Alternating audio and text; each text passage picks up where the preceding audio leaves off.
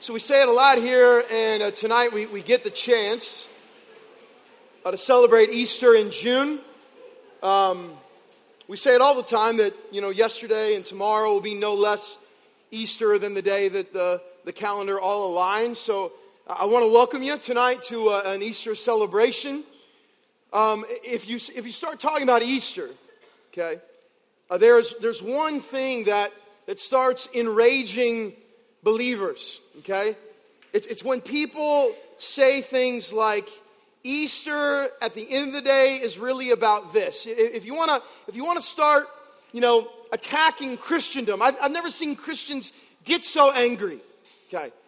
When they hear when they hear culture say, well, ultimately, Christmas is about presents and Easter is about the Easter bunny. And so I started thinking about this whole like journey of the Easter bunny in general. It's a really interesting phenomenon, isn't it? Listen, I want to show you some pictures right now that are definitely going to give you bad dreams, okay? Because this shows us that we can even take an Easter bunny and mess it up real bad, okay? This is going to mess you guys up, I promise. Check this out, okay? Here's some like...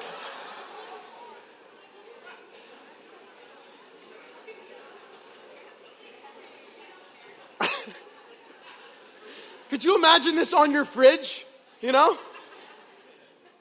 This gets better, okay? Check out some of these other bad bunny pictures, okay? Like, what in the world? This is like a real picture. Someone thought that was a bunny, right?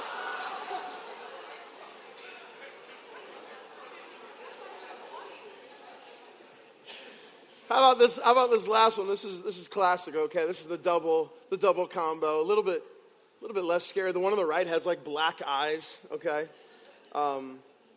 Listen, it shows even culture, right? Like as wrong as they are, of course, that Easter is about the Easter bunny.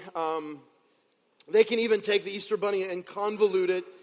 We find ourselves enraged when people, take our 4th of July and mess it up, Come on, no, it's actually, next slide, it's actually about this, right? A tomb that was once closed is now open. The one Christian holiday where all of a sudden we find ourselves a little bit more invigorated, a little bit more zealous, a little bit more passionate. But what I want to propose to you tonight is I'm not so sure that the majority of Christendom is very different. In other words, we would say that Easter is about an empty tomb. That's what comes out of our mouth. But my question for you is the same question I've been asking myself. Do I really believe that? Is it really about an empty tomb? Have I gotten to this place in my life where I am fully convinced that Easter every day before and every day after is about the truth that Jesus straight walked out of a tomb just like he said that he would?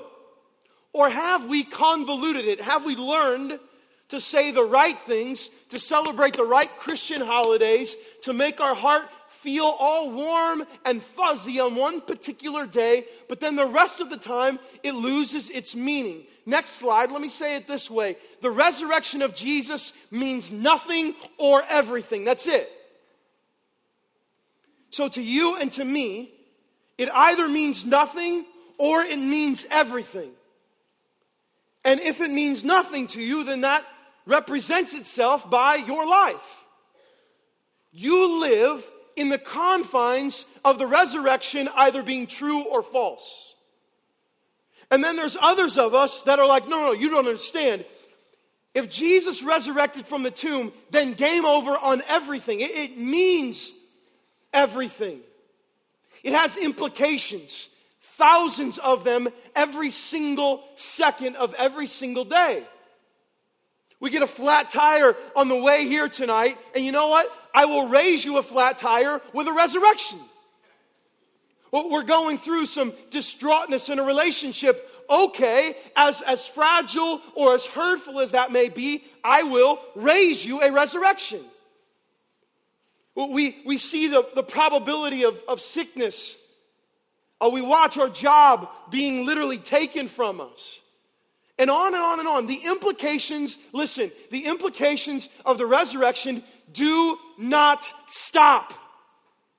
Just at the moment that you've begun to think that you understand, next slide, the power of the resurrection, I'm telling you, you haven't even gotten there yet. Here's what Paul says. That I may know him and the power of his what? Come on. If that may be what I know him at, like if I may know him, the person of Christ, and the power, the sheer, unbelievable, deep power of his resurrection, and they share in his sufferings, becoming like him in his death, that by any means possible I may attain the resurrection from the dead. I'm telling you here tonight, we're beginning a 5-week journey through 1 Corinthians 15, and it is all about the implications of the resurrection. Listen, when we started 1 Corinthians, I was like, okay, if we survive chapter 14, okay? If we survive it, right? If we survived last week, if we survived teaching prophecy and speaking in tongues and framing all of that rightly and biblically, chapter 15 is coming. And so listen, here it is. The reality is, many of you have proclaimed the power of the resurrection out of your mouth. But in terms of the implications of it on your life, those two things have formed a chasm. And tonight, I long to see that chasm bridged by the power of Jesus, all right? So open your Bibles to 1 Corinthians 15. You're like, Mark, you're a little bit fired up. Yeah, I am, because the tomb is empty. Of course I am. Of course I am. I have no other way to be tonight. 1 Corinthians chapter 15. Only 2 chapters left, my friends, and it's still going to take us a good 7 months. Here we go. Chapter 15, verse 1. Now I would remind you, brothers, of the gospel I preached to you. The gospel literally means good news, which you received. And he says this to Corinth, even though they have portrayed themselves as somewhat dicey, okay? Which you have received, in which you stand, verse 2, and by which you are being saved, if you hold fast to the word I preached to you, unless you believed in vain. Now, if you're just joining us, what we're going to do is break these 2 verses down piece by piece. Eat them like the feast that they are. The first word I'm drawn to is the word remind. Do you know how powerful in the scripture the word remind is, the word remembrance is? Beginning all the way back in Genesis, Abraham sets up altars of remembrance, so when he makes his way back through a village or a town, he can remember what God has done. The issue for you and I is we are inundated with notifications and reminders. Come on. My most recent reminder, next slide, is this. I get this reminder every day, and I keep saying later. Anybody else? I don't have enough space on my phone, right? So it's inevitably, it's like Apple's mad at me, you know? I'm like, listen, I will download it eventually. Just leave me alone, you know? And I wish they had a button on there like never ever contact me again, Apple, right? But this notification pops up. And here's what starts happening is I read it the first time. Like it drew my attention the first time. The second time, you know, I was making sure that was the same thing. It wasn't telling me my phone was going to self-destruct or anything. So I gave it a glance. Third, fourth, fifth, this thing's been coming up for months. Now I don't even read it. I pay no attention. I just look at it so because it's on my screen and I'm aiming for later because I can now do it, you know, somewhat inconspicuously without even looking at it. My life is inundated with notifications and dings and texts and a constant barrage of remember this, remember this, remember this. I'm wondering though, in the barrage of notifications, that the sheer power of being reminded of the greatness of the gospel has become just like one of these ancient notifications that you wish were gone. In other words, you're like, yeah, I understand all that. Right? Like I learned that when I was a kid, man. I know the gospel. I know the good news. I know what it means. I know what it says. And so instead of marveling again in the remembrance of it, you find yourself literally just passing on by. But what I found, and maybe this is you as well, listen, every morning that begins with the remembrance of the power of the gospel is a great morning indeed. You know what I'm saying? I mean, every morning that I wake up and I start thinking about who I was, what Christ has done, and now who I am because of him, oh my goodness, it puts the day in perspective.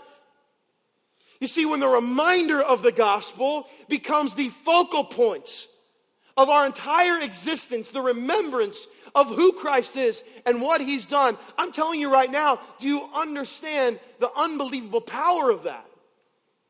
Okay, so here's what verse 1 says again. Now I would remind you, brothers, you've heard this, but listen, don't let this just pass you by like some notification on a scroll. I'm trying to put that in context there, right? Now I would remind you, brothers, of the gospel, the good news I preached to you, which you received, in which you what? In which you stand. In which you stand boldly. In which you stand passionately. In which you stand aggressively, we could say. Really cool beginning of verse 2. And by which, this gospel, you are being saved. I want to make sure we're all on the same page with this. I want to make no assumptions. In Christ, the good news that we're about to hear about tonight, the power of that is that every single one of us in Christ can be, and through Christ will be, saved. It sounds like, a medical hospital term. It sounds like, someone kind of throwing someone a lifeline. But literally, when he's reminding them of this, he's saying, you once were lost. You once were dead in your trespasses. But God now, who has been rich in mercy, has offered you a way out of yourself. Now, death will not be your end. Life in Christ is yours eternally. That's what we're saved from, my friends. So again, it's another one of those moments, right, where I feel like we could just say, hey, in Christ you're saved. And then people in the room would just start bouncing off the walls. There would be dancing in the aisles.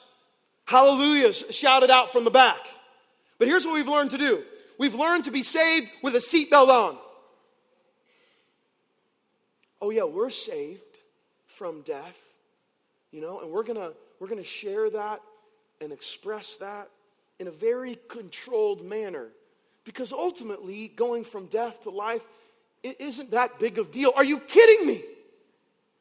Now, I'm not saying it has to look like I prescribe Passion to be, or this extrovert down the street, or this person over here. I'm not saying that. But my friends, my brothers and sisters, does the reality of how the gospel has saved you make your heart just leap out of your chest a little bit?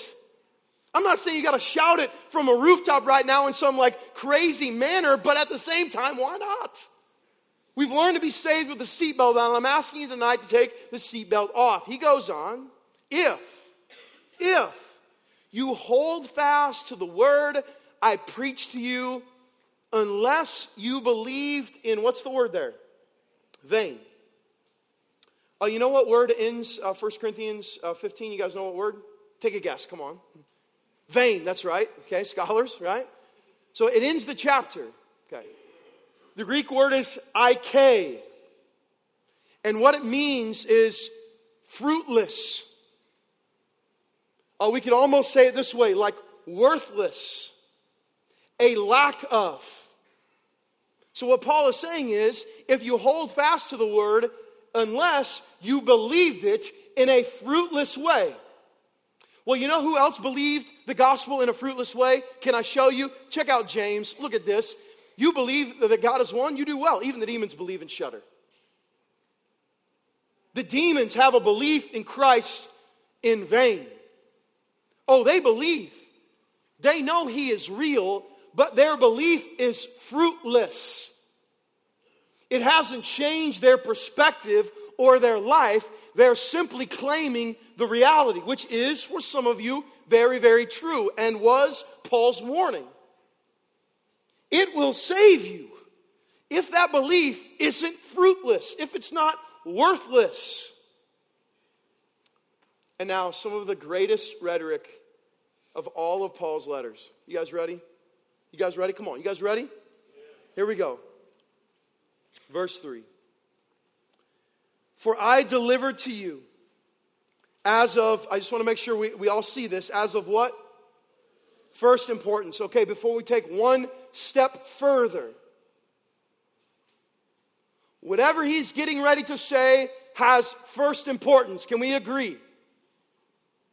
And I'm going to guarantee you right now, because I've studied it at great length and you can already read ahead, that what is of first importance is not the list that some of us have built in our minds about what it looks like to believe and follow Christ. Oh, if you have this gift, then that's of first importance. If you can communicate in this way, then that's of first importance. If you can follow all the rules and the regulations in the right and proper singing kumbaya kind of way, that's of first importance. That is not what Paul says. For I deliver to you as of first importance what I also received. Come on. Paul is saying, listen, you have to see this. I'm not just preaching or sharing at you. This is something that has changed me. This is something that I have received as well. That Christ died for our, what's the word? For our sins in accordance with the Scriptures.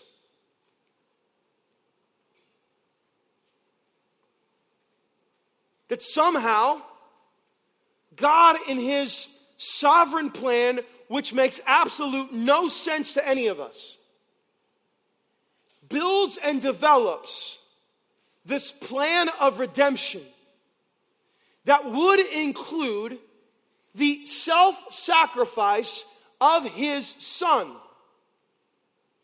And that somehow in the sacrifice of His Son, who is also God, that in that death, there would be forgiveness of our what? Come on. Of our sins.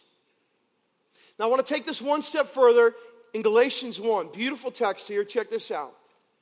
Here's what Paul writes. Grace to you and peace from God our Father and the Lord Jesus Christ, who gave what? You see, people think when they read the Bible that Jesus was a convicted felon who was a product of the system, who the Romans determined with the Jewish council that somehow he needed to be executed. But let me clear up for everybody here tonight, Jesus gave himself up. Do you remember the encounter that he has with Pilate? Right. And Pilate essentially says, brother, dude, okay, in the Greek maybe, right? He's like, listen, man. Like, do you know I can release you? Like, let's figure this thing out, okay, in so many words. And Jesus says, you only have authority that's been given to you. Step back, okay. Jesus is offering himself up. Oh, yes, the Romans and the Jewish council became the means by which God unfolded his plan, but his plan from the beginning would be that the death of a son would mean the forgiveness of our sins. These transgressions that every single one of us are born with and have in fact separated us from a relationship with God. So here's what he says, who gave himself for our sins to, what's the word? Come on. Now, anytime I hear the word deliver, I instantly think of the delivery room, okay? Any other mothers and dads here? Like, is that what you think of? Okay. I don't think of the word deliver very often, right? But when I do think about it, I think about the delivery room. I think about what it represents. Well, in general, to deliver something is to bring it to light, is to all of a sudden reveal it. Or is all of a sudden to pull out of what was, to give something we could even say, a new understanding or present it in a new light. And so what Jesus has done is he has delivered us from the present evil age according to the will of God and Father. In other words, it is God's will that we would be delivered from our sin. Come on. It is in his love and grace that we would be delivered. We would be taken out of the pit of hatred. And we would be given new life, to whom be the glory forever and ever. Beautiful language, okay? Let's keep looking here in verse 3. That Christ died for our sins in accordance with the Scriptures. He fulfilled the prophetic words. That he was, what does verse 4 say? That he was what? Buried. Now, this is often skipped over. I want to make sure we're all on the same page here. Jesus wasn't playing hide and go seek, okay? You guys understand what I'm saying? So he doesn't like fake his death on the cross because he's Jesus and is a great actor. Okay, and he's like, oh, this hurts, right? And every time they nail or every time they scourge or every time they poke, he winces. It's not a God-man on the cross who is faking it. Please hear this. He is taking on, which you will never understand, I will never comprehend, the full wrath of God against sin. He's taking it on. So if the physical pain wasn't heavy enough, which crucifixion was a crazy, unbelievable, very difficult and heinous way to be killed, if the physicality wasn't heavy enough, I'm telling you, what Jesus bore in the spiritual as he took on the wrath, the full wrath of God, he was not acting, he was taking it on, and a real God-man who had given himself up in sacrifice was put in a tomb dead. He wasn't playing hide and go seek. Listen, the stone didn't roll up and then Jesus popped up woo! Man, I had to act that, I had to carry that cross through the whole thing. And, and then he and the Trinity are kind of wrapping it up in there. It did not happen. A dead body of the God-man Jesus was put in a tomb. He was buried, my friends. This is a huge, quintessential piece to the resurrection. If he's not buried, if he's acting, then there is no death and there is no life. But if he hasn't died and if he hasn't resurrected, then death no longer has a sting. Then all of a sudden that truth and reality is gone. He was buried. And the scripture says he was buried.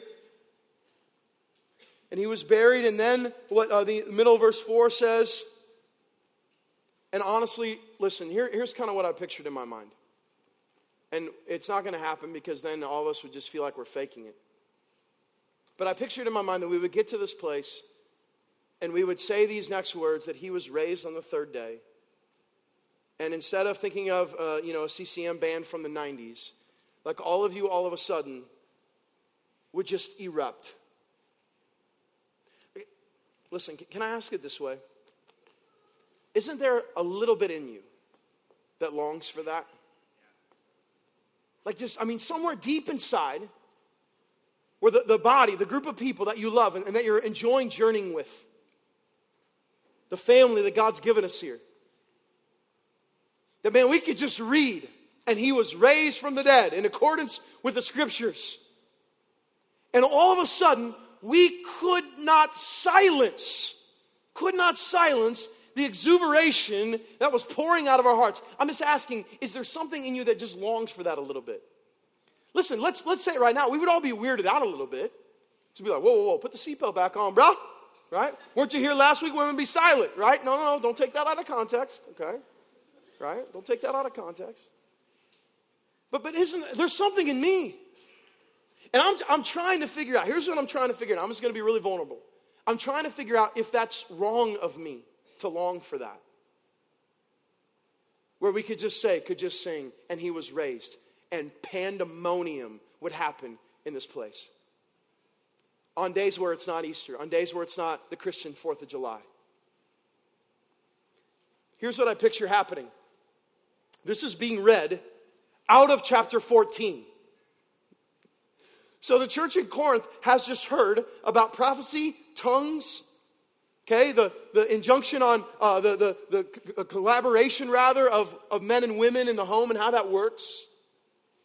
And then all of a sudden, very quickly, Paul changes his tone to the death, burial, and resurrection of Jesus. And I have to imagine, because these people were hearing some heavy teaching, that all of a sudden they got on the edge of their seat a little bit. And they're like, you know what? I'm tired of sitting back.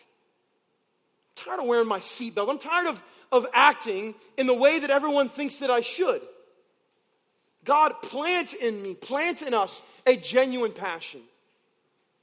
So the scripture says that, my friends, he was raised on the third day in accordance with the scriptures.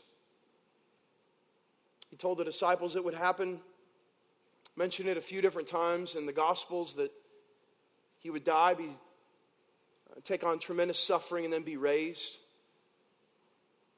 And I know what culture is saying. I know the truth. That they believe that it's a fictional, fairy tale, hope for the best ending to the story to give Christians some sort of thing to hope on as they await their own death. Many of your friends believe that. Many of your family members believe that. Hey, that's nice. It's good for you Christians. That way you guys can, kind of have hope until you die and then land 6 feet under. Have we given them any reason to doubt it? What I'm saying is, have we, the believers in the resurrection, given the world any reason to doubt their doubts? I'm wondering, do they ever look at us and, because of what we've just read, think, man, those people, they really, really believe that Jesus is alive. And not just on fluorescent Christian holidays, right? Like they actually believe. Have we given the world a reason to doubt their doubts? Don't you pray it be so? Don't you pray that every day that non-believer wakes up and says Jesus is a fairy tale, that we are putting doubts in their mind to that thing that they believe? Whoa, maybe he is alive.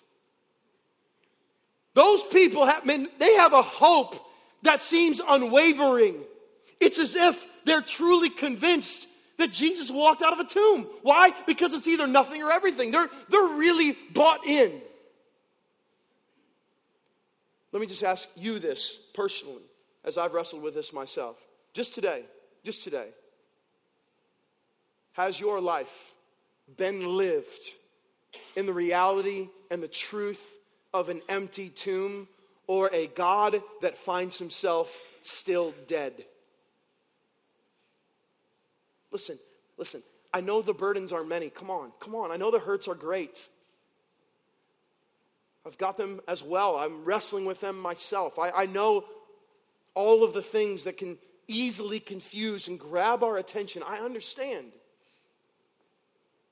But if all of those things become the means of our life, then haven't we taken the resurrection and put it on the side? If the loss of job wins, if the financial chaos wins, if the broken relationship distorts, if tragedy brings us to this place of complete and utter despair, then haven't we then taken the resurrection and put it on the side table and go and reach for it every once in a while? You see what I'm saying? See, we're the ones that get to put doubt in the doubter's mind. We're the ones that in tragedy get to say, yes, this hurts, and we will hurt with you, and we will wrap you with arms of love. But let me tell you something, he's alive. Like the tomb is empty. And if that is true, then I know cancer is horrible, but cancer doesn't defeat a resurrection. I just want to make sure we're together. Cancer, divorce, that broken relationship that has brought tremendous strife, the thing right now that is causing you so much stress, none of it will ever conquer and defeat an empty tomb. Ever. I know it seems like it right now. And I know, and in all grace and love, please hear this. I know some of you feel very defeated. But what if your defeat was based on your feelings and not the truth? What if you were feeling defeated only because your emotions were taking you, your flesh was taking you, the enemy was taking you to defeat, where if all of a sudden just right now, you were hit again with the truth that in Christ Jesus there is victory, then what if all of a sudden your perspective would change? I'm not saying that it just wipes away the hurt, but it puts them in the right perspective. We get the privilege, the joy, as ministers of reconciliation, to show the world in every situation and in every word and in every deed that our King is not in a tomb. And the implications of that will never stop. I love Paul says that it happens in accordance with the scriptures. This was prophesied. And then what happens in verse 5 to 7 is Paul goes on to do a little proof texting. Okay, look what he does in verse 5. And then he appeared to Cephas, to Peter. He showed himself. And then to the 12. Listen, no one was in the empty tomb when it happened, which would be super epic. Okay? The moment when all of a sudden Jesus resurrects. Okay, Peter wasn't there. There were folks that were there soon after. Women by one gospel, Peter and John by another. But he eventually shows himself to Cephas. Could you imagine Peter in that moment? Could you imagine the disciples, many of which had run from the cross because they were scared to death, because they thought they were next. And then all of a sudden, they see Jesus. Listen, even at that point, the scripture says some doubted, some were questioning, some were wondering. He shows himself to the 12. Then, verse 6, he appeared to more than 500 brothers at one time. We don't have a good gospel account of this in Matthew, Mark, Luke, and John, but Paul records it. Most of whom are still alive, though some have fallen asleep. In other words, he's saying, listen, if you need some testimony to the truth and the reality of what Christ has done in his resurrection, talk to those people, because they saw him. Listen, let's just have some fun right now. Eyewitness account is pretty powerful, isn't it?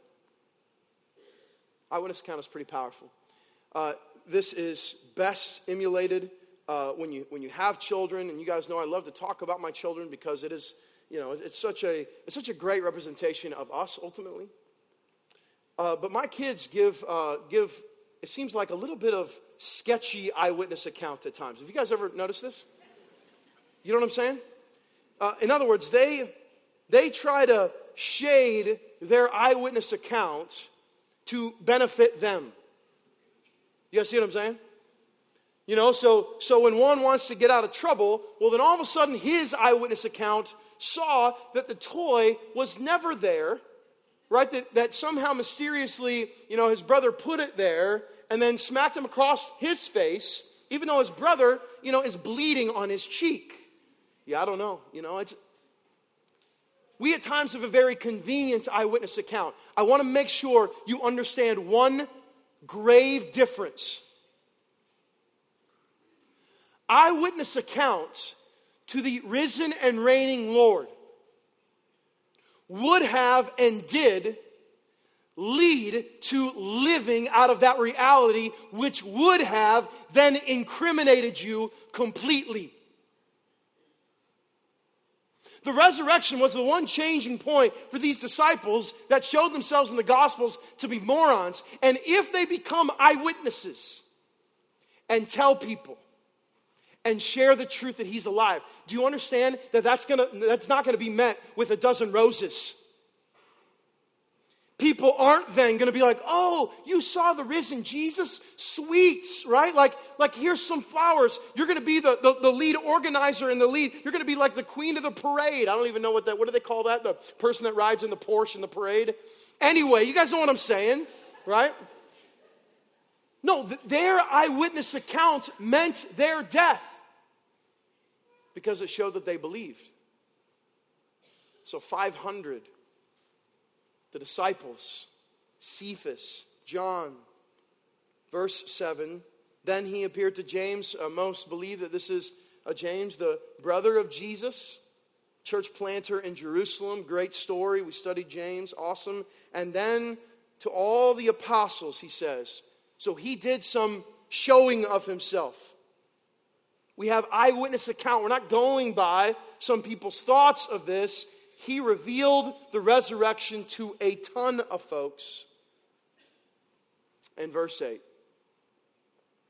Last of all, as to one untimely born, he appeared also to what? To me. Paul, on his then named Saul, rode to Damascus on his way to kill Christians, persecute Christians he sees, which would become in so many ways a prerequisite for apostleship. He sees Christ. He sees the Lord call his name, Saul, Saul, why are you persecuting me? And he falls down and a great light, he's blinded by it. And what Paul makes clear to everybody is, I have seen and I know that he's alive. I told you guys this before. Why would anyone die for something you don't believe in? Why would you make something up for some just cause? You wouldn't do it. These disciples wouldn't do it. Paul wouldn't do it. They must have seen. They must have witnessed. And then they go on to die.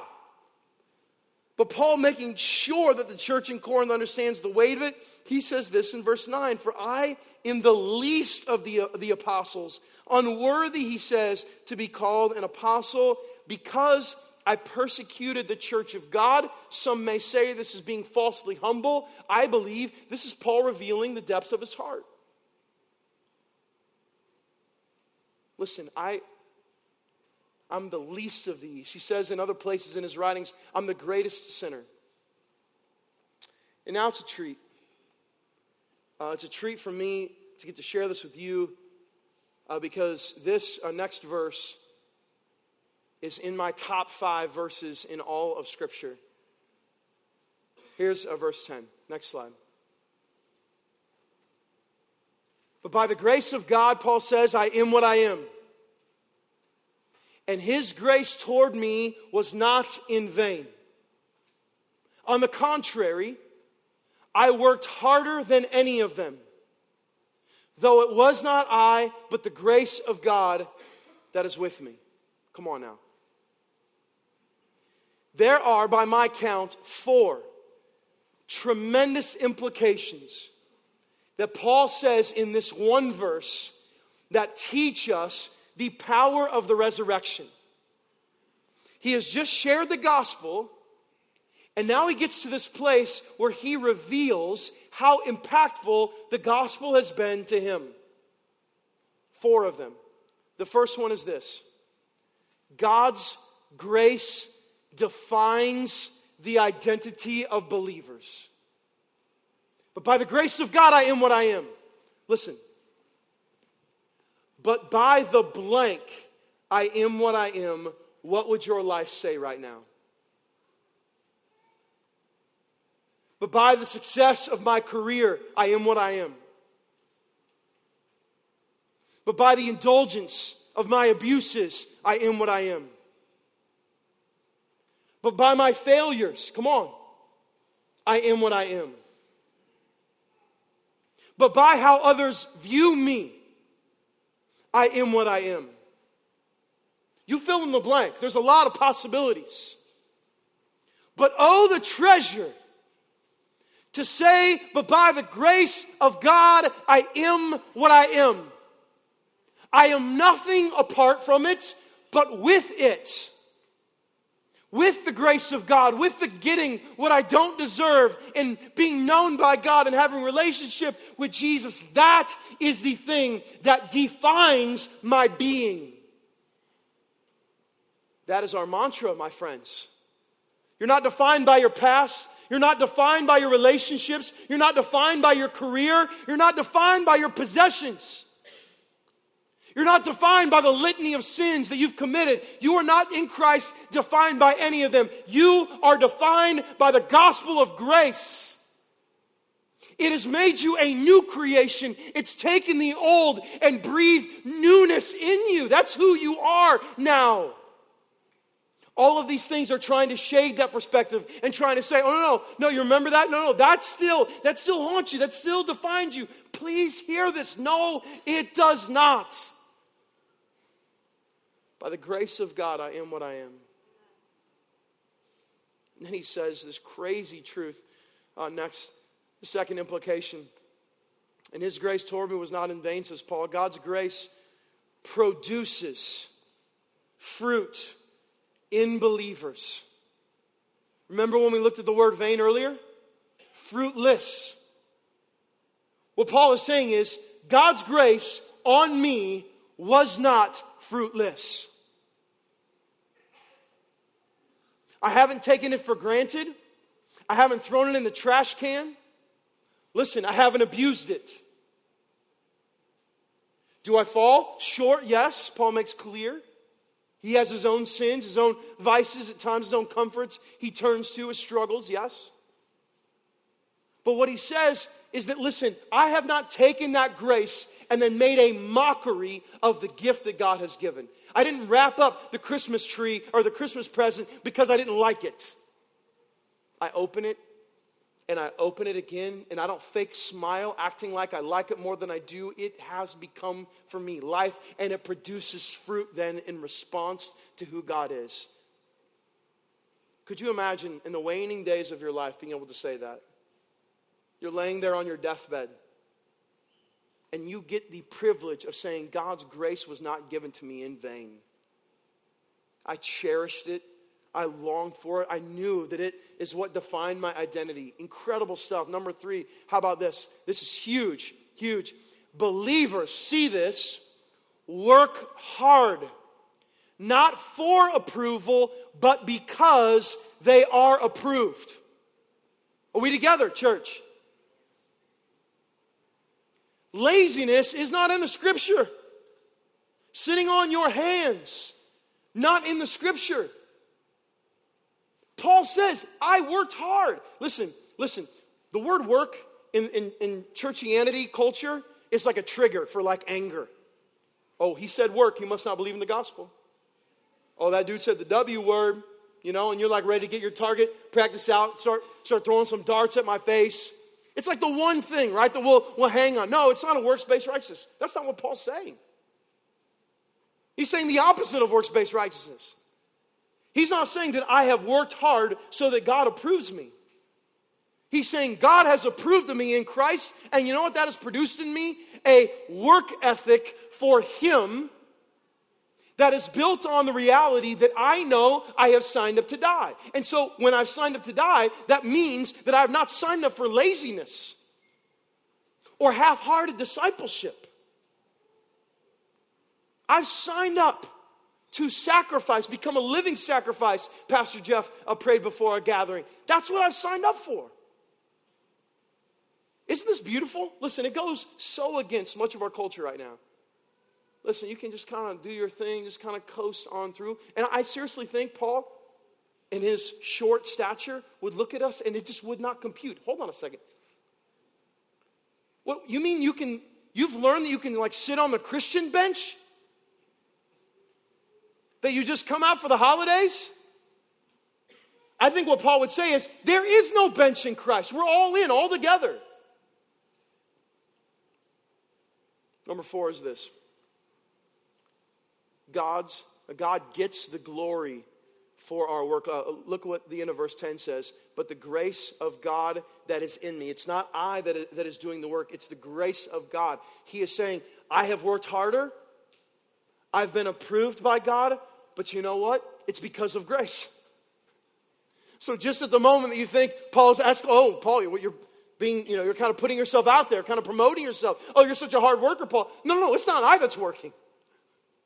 It is a gift that God has given me to work hard for His glory. Come on. Insane, beautiful language and truth. Next slide. Let's look at this as we continue on. Verse 11. This is what's going to end our teaching as we move towards some heavy truth here in the end. Whether then it was I or they, the other proclaimers of the gospel, or me, it doesn't matter. So we preach, and so you believed. This quickly is a reference back to the early parts of 1 Corinthians. Remember when people were, committing themselves to a teacher, Apollos, and Peter, Paul. Listen, whether it was I or whatever, you've heard us preach, and so you believe. This is some of the most powerful language in all of 1 Corinthians and all of Paul's writings. But it brings us back to kind of one poignant place. Next slide.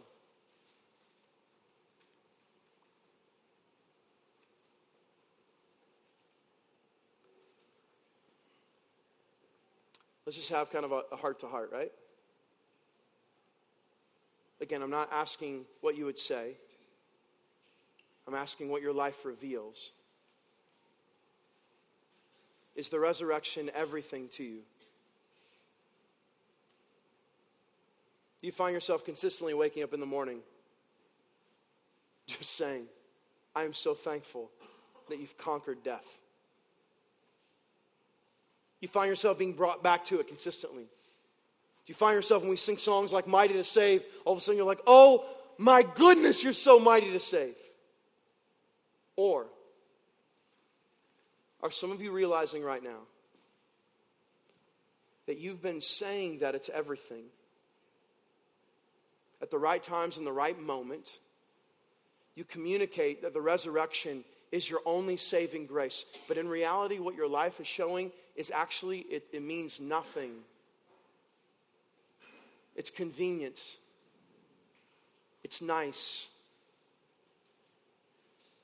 Let's say it this way. Next slide. What has greater power in your life right now? Your sin or the resurrection?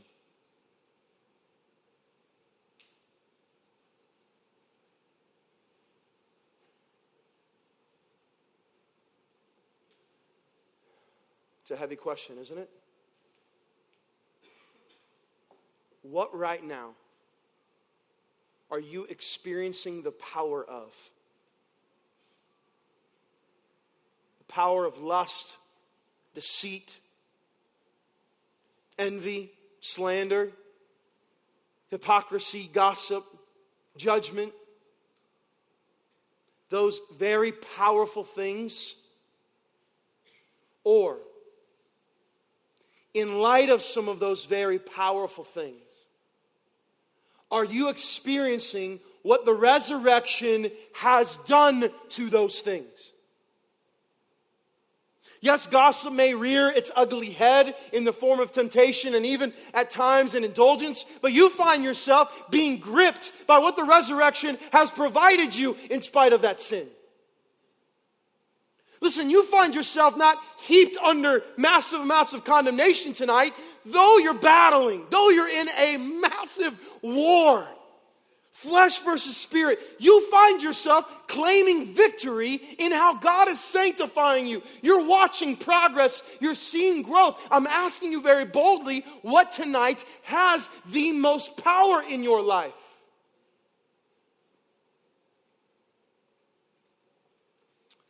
One promises ultimate power, and one actually has it. And so those right now that feel so heavily under the weight of your sin, you feel like there's no escape. You're like looking around for the light at the end of the tunnel and you can't find it. To you, to the heavy laden, to the burdened, let me make one final statement.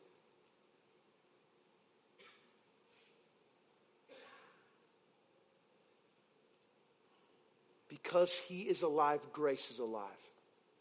Now, right in this very second, maybe you have never experienced the Philippians 3 power of his resurrection. Maybe you've never encountered it.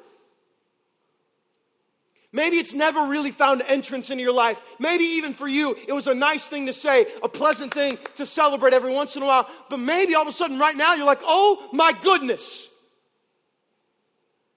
The power of the resurrection is, but by the grace of God I am what I am. But by the grace of God, I work hard and die to myself for his glory. But by the grace of God, I extend love to my enemies. By the grace of God, I can see gossip being killed in my life. But by the grace of God, I watch in spite of my failures, God still in Christ approve of me. He's alive and grace is alive. Receive it right now. That is the power of the resurrection. That's what Paul had to remind the church in Corinth of, and that is what we must be reminded of now. Why? Because we'll walk out of those doors. And the world is going to be looking at us. And they are going to be asking in their minds, is he alive or is he not? And you and I get to show a lost and dying world in every second of every day. Our King is not dead. He is so unbelievably alive. And because of his life, my life will never be the same, and yours can never be the same too. Let's stand together. Come on.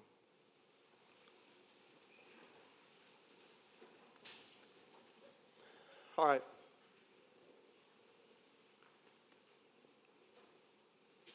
I want to pray something in boldness right now. Is that cool? This is going to be scary.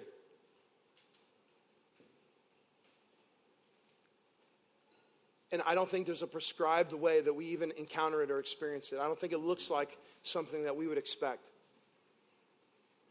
But what if we prayed right now that collectively we encountered the power of the resurrection right now? What if we prayed that?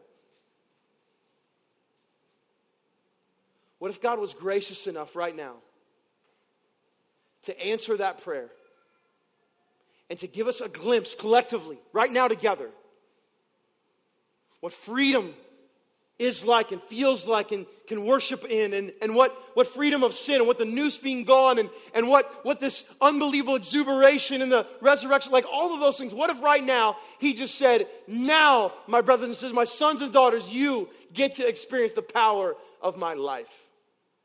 Can we pray for that in boldness? And again, I think the expectations, the assumptions of what that would look like or be like, let's just rid of all of that. And let's pray in faith right now to a God who hears and who can answer and say, God, just do what you want right now, but we long to know you and the power of your resurrection, all right? So listen, this may be weird too for some of you, but if you're here with family or friends, could you just grab hands, okay, with those family or friends that are next to you, okay? No need to go across the aisles or anything. Just grab those hands. Let's pray in power right now. Come on. So, Father, please show us. I pray that you confront us. I pray that there would be nothing, God, that would deter us from right now encountering the power of your life. Bring it, God. Shower us in grace.